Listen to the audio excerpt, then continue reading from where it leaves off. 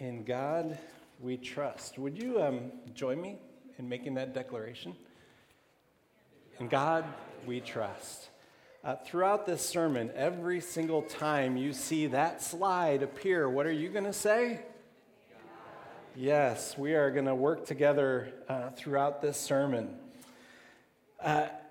This declaration, in God we trust, is going to serve today as the rudder that's going to help us navigate our way through Mark chapter 13. We're continuing our sermon series through the Gospel of Mark, and today we come to what I believe is the most difficult chapter in the entire Gospel of Mark. And so this motto, our national motto, in God we trust, is going to help us as we work our way through. The reason that this chapter is so difficult is because Jesus is speaking prophetically.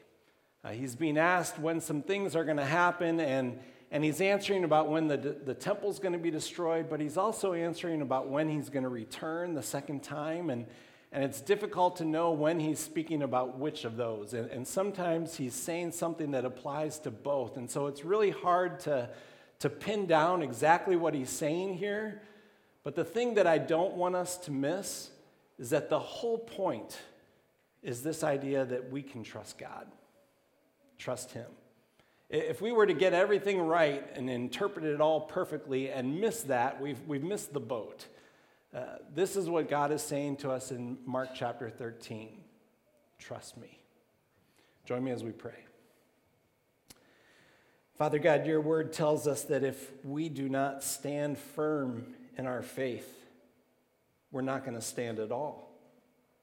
And so we pray through the power of your Spirit and your word that you would strengthen us so that we might stand firm in our faith, trusting always in your power and in your love. May the words of my mouth and the meditations of our hearts be pleasing and acceptable to you. We pray this in Jesus' name. Amen. If you have your Bibles, open to Mark chapter 13. Mark chapter 13, and we're going to work our way through the passage. It's a long passage. Eventually, we're going to do some jumping around, but we'll start at the beginning here. As Jesus was leaving the temple, one of his disciples said to him, "Look, teacher, what massive stones, what magnificent buildings." "Do you see all these great buildings?" replied Jesus. "Not one stone here will be left on another. Every one will be thrown down."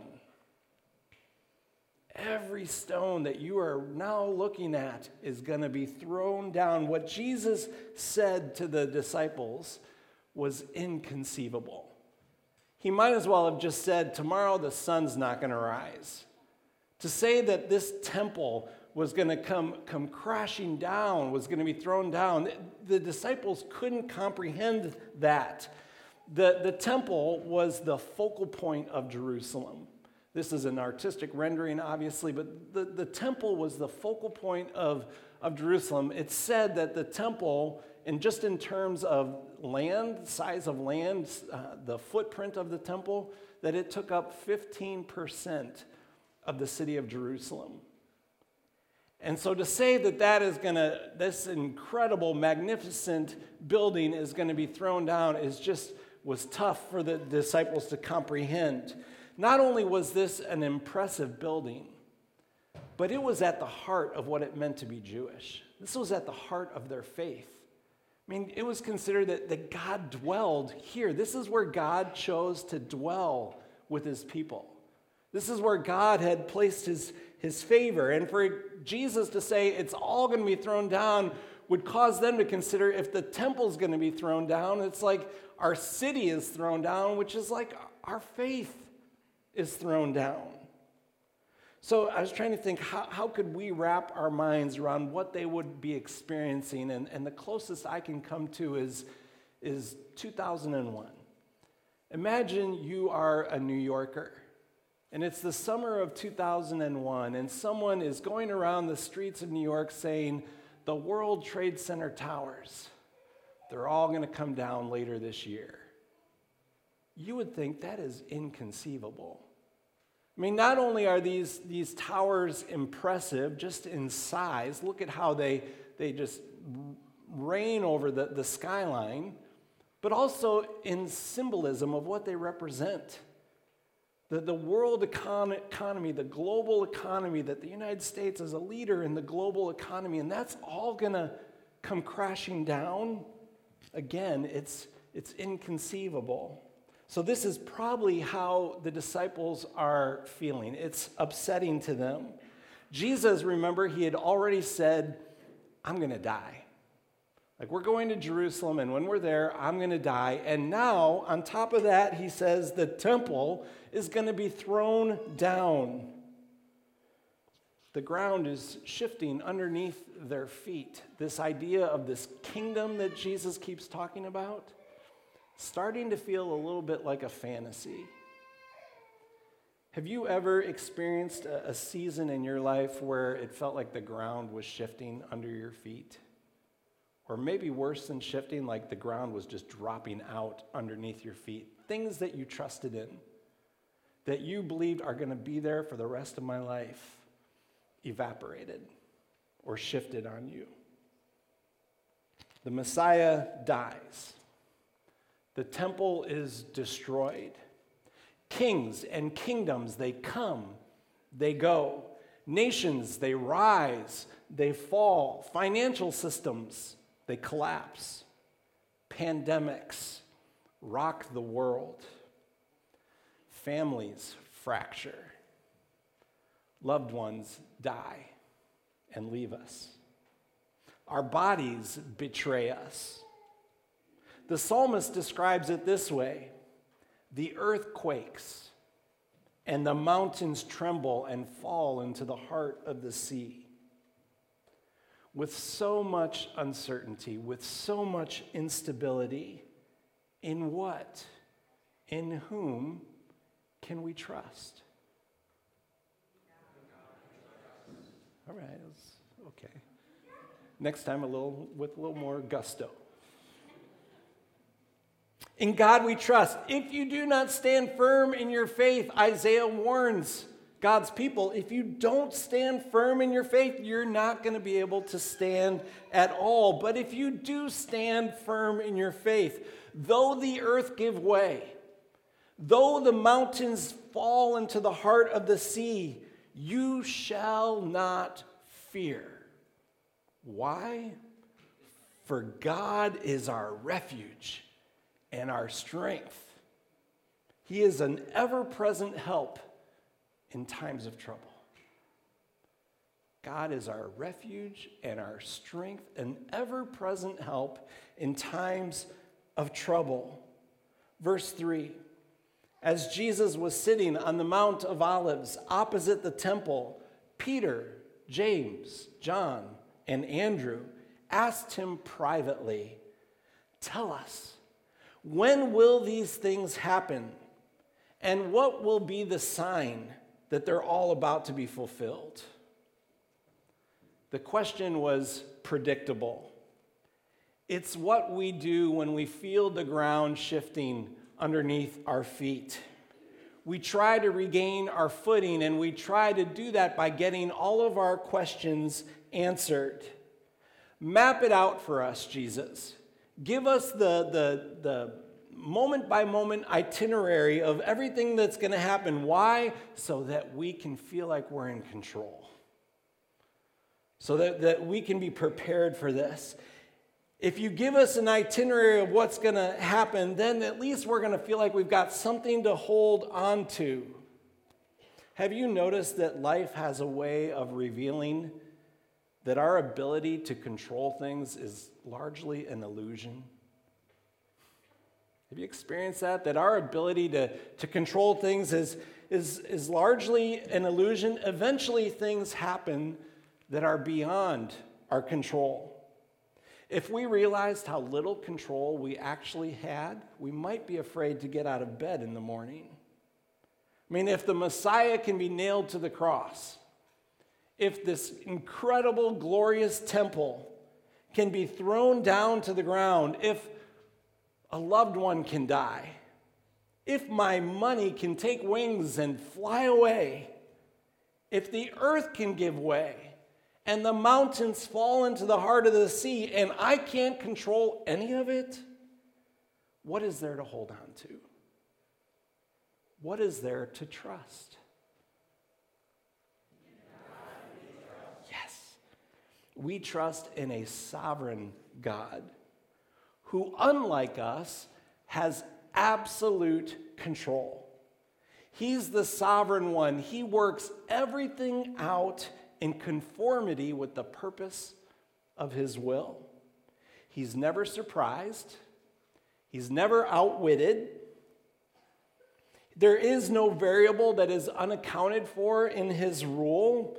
He'll never abandon his people, and he always has the last word.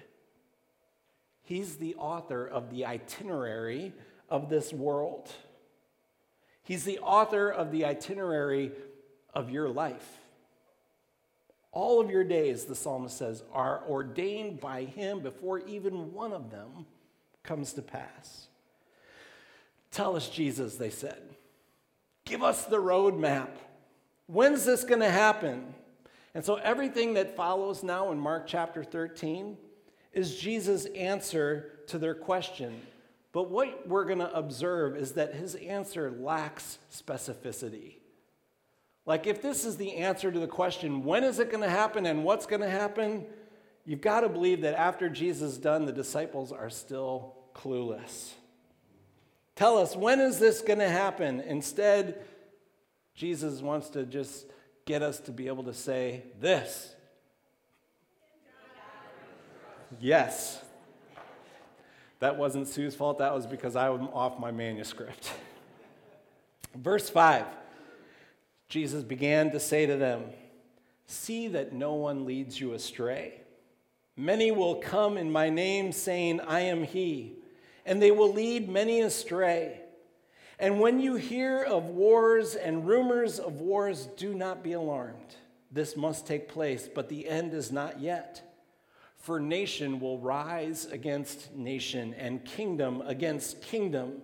There will be earthquakes in various places. There will be famines. These are but the beginnings of the birth pains.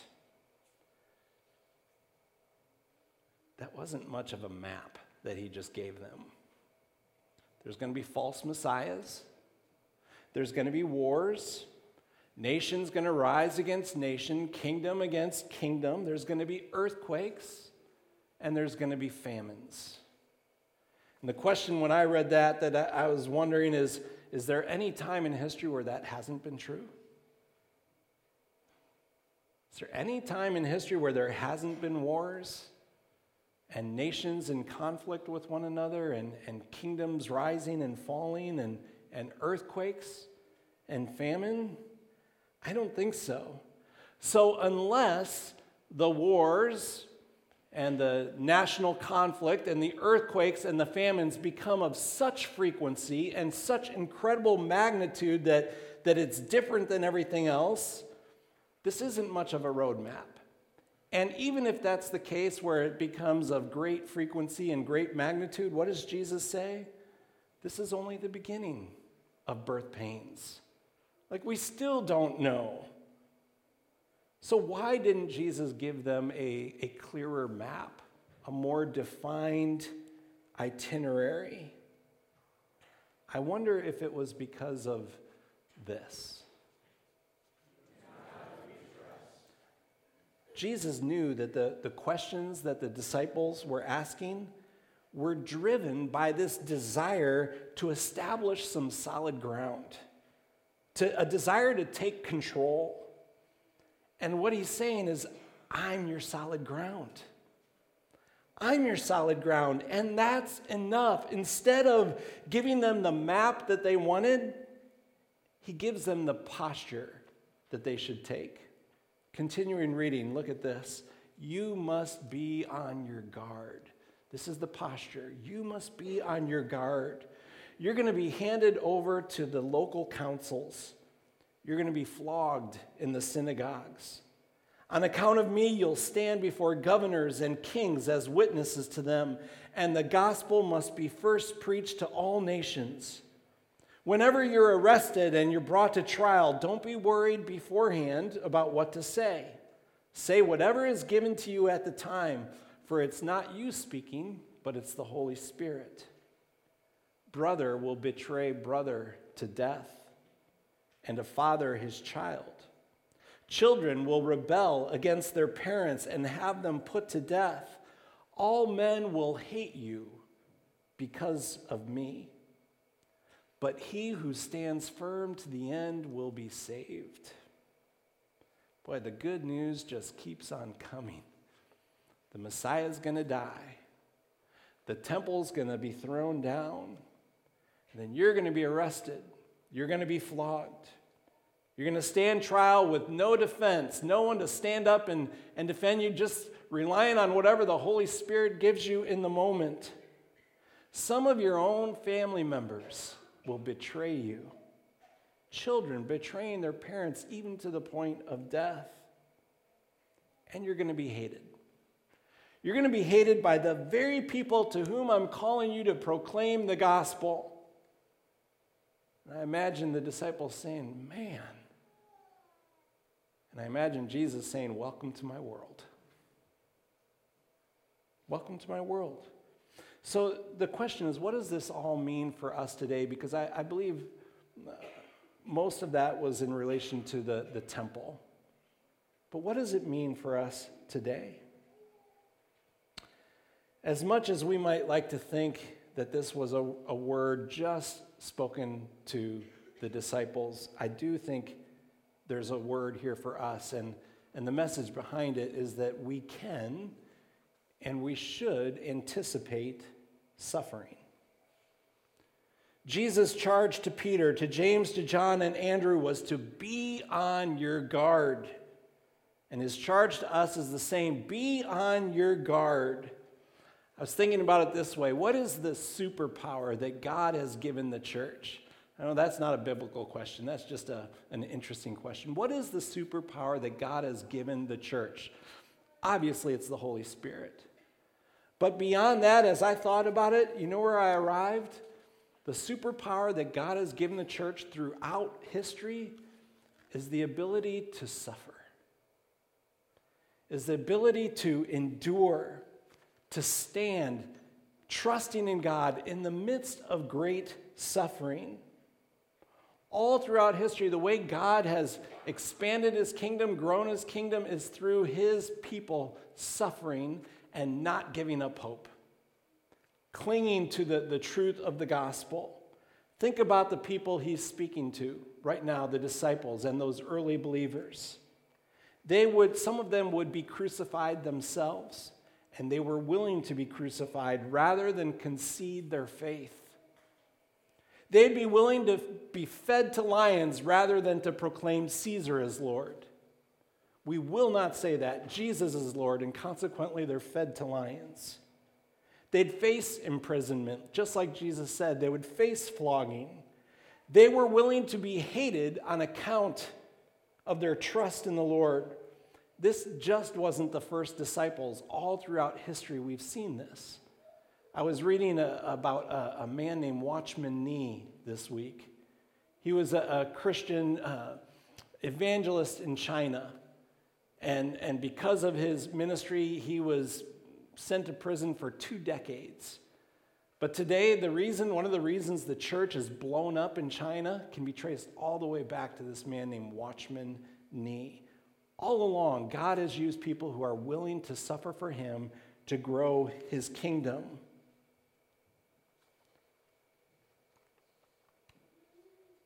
Are you willing to have your hope of a nice, quiet, peaceful life disrupted for the sake of the gospel?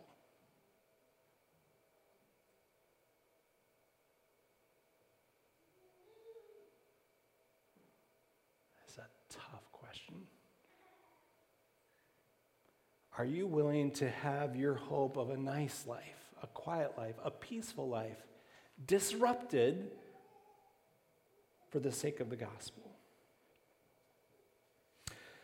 Well, as long as it doesn't happen between 12 and 3 today when I'm watching the Bears.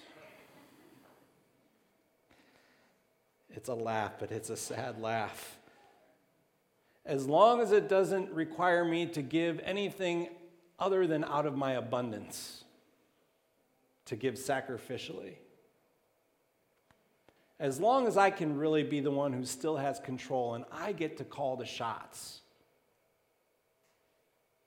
Am I willing, are you willing to have our hope for a nice, quiet, peaceful life disrupted for the sake of the gospel? And I want to say, let's start by confessing that the answer is mostly no.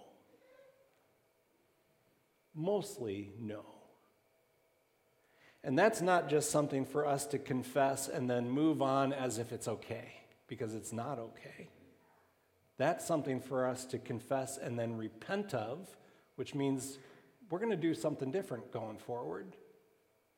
God, you have the right, you have the authority to disrupt my life. If it means the advancement of the gospel, if it means me loving my neighbor, disrupt my life. And give me the grace to allow that to happen.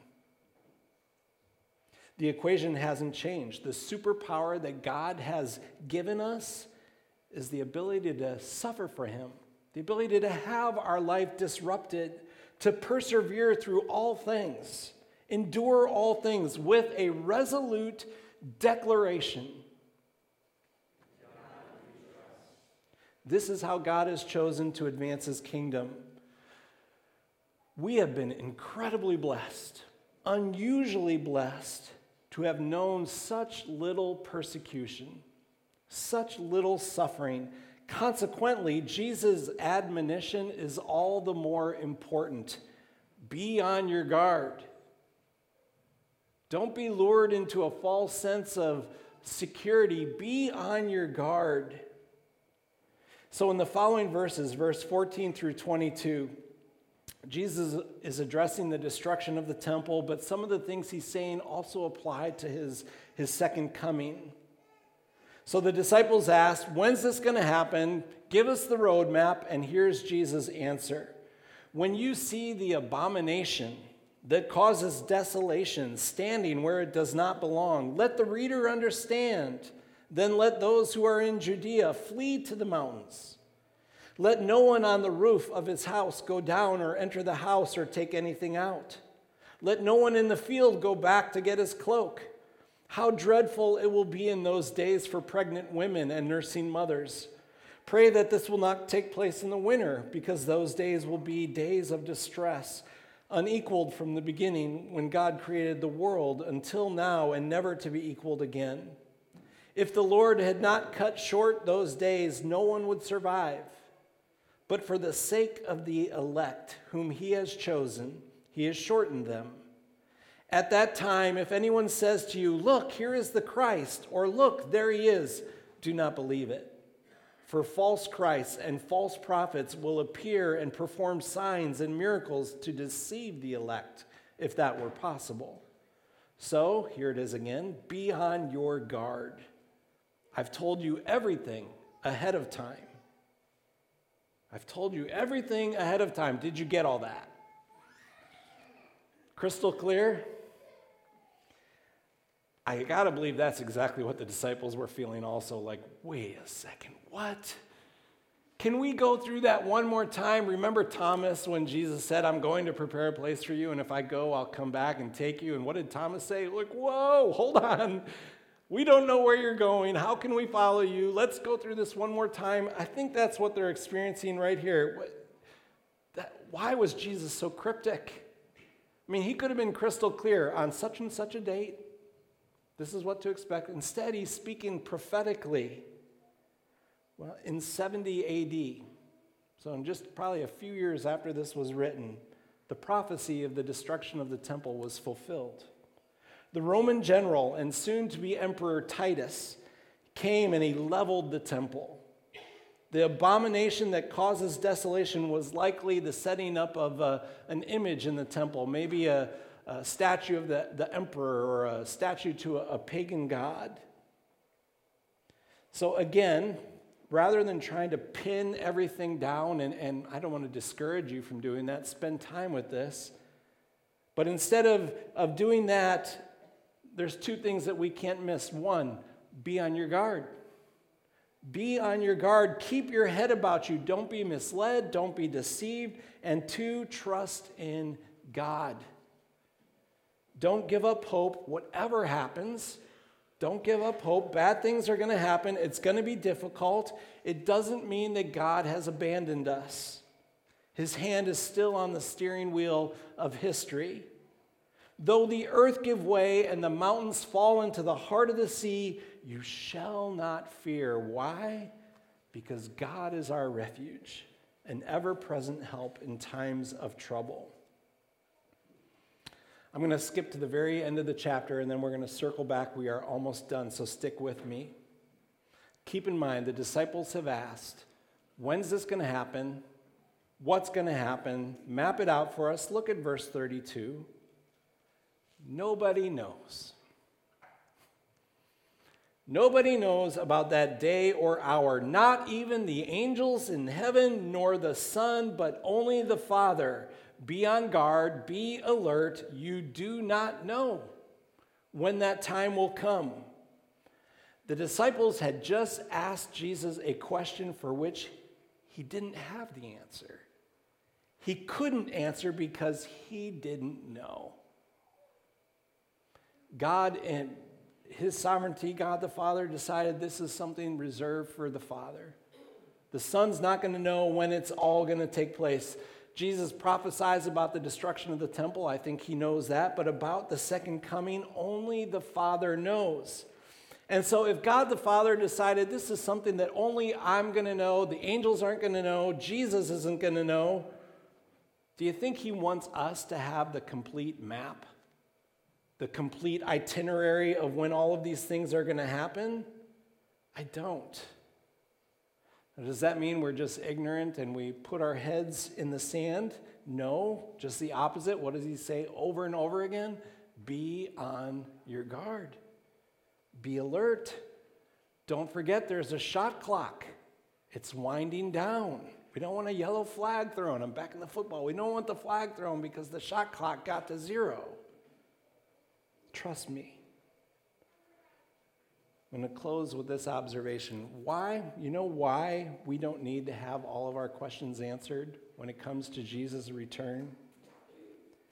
It's because it's going to be so obvious, so clear, that there's no chance that you're going to miss it.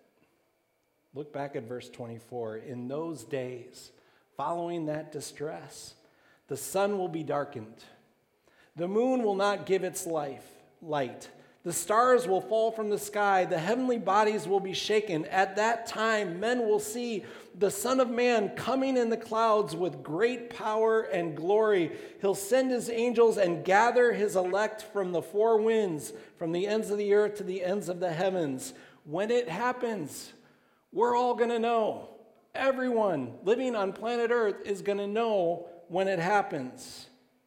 And so instead of clinging to some kind of illusion that we can control any of it, what God asks of you is to trust him. Trust me. And at the heart of our trust is not the conviction that we're going to be able to hold on to God through it all. That's not my trust. I know my grip.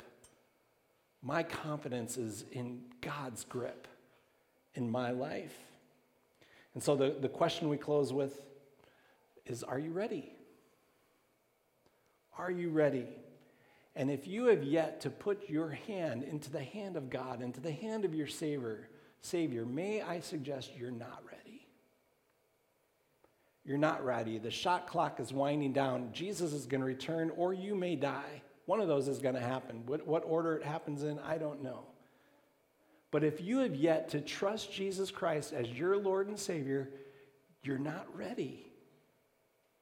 This is what God is calling you to do today. This is what it means. Be on guard. Be alert. It It means make sure that you're in good standing with the Lord, that he can return any day. It doesn't matter if it's tomorrow, doesn't matter if it's 100 years from today, whenever it is. When he returns, when I die, if I have placed my hand in his hand, I'm putting my hope and trust in him, that those words on the screen are more than just a motto, just something we put on currency. It's like actually the truth of my heart. I am trusting in God. Then you're ready. So the questions for you today are these. One, are you willing for God to disrupt your life? Your hope of a quiet, peaceful, nice life. And my hope for all of us is that the answer would be yes. Because I think as soon as it's yes, we're going to see some amazing things. God's going to change the world. He's going to change our community. He's going to change us. And are you ready? Have you put your hand into the hand of God? Join me as we pray. Lord, we proclaim all the time that we trust you, and may that be more than just words. Lord, may that really be the truth of our heart, and we thank you that your grip on our life never lets go. Once we place our hand in your hand, you never let go. Lord, our hope and our trust is in you. Amen.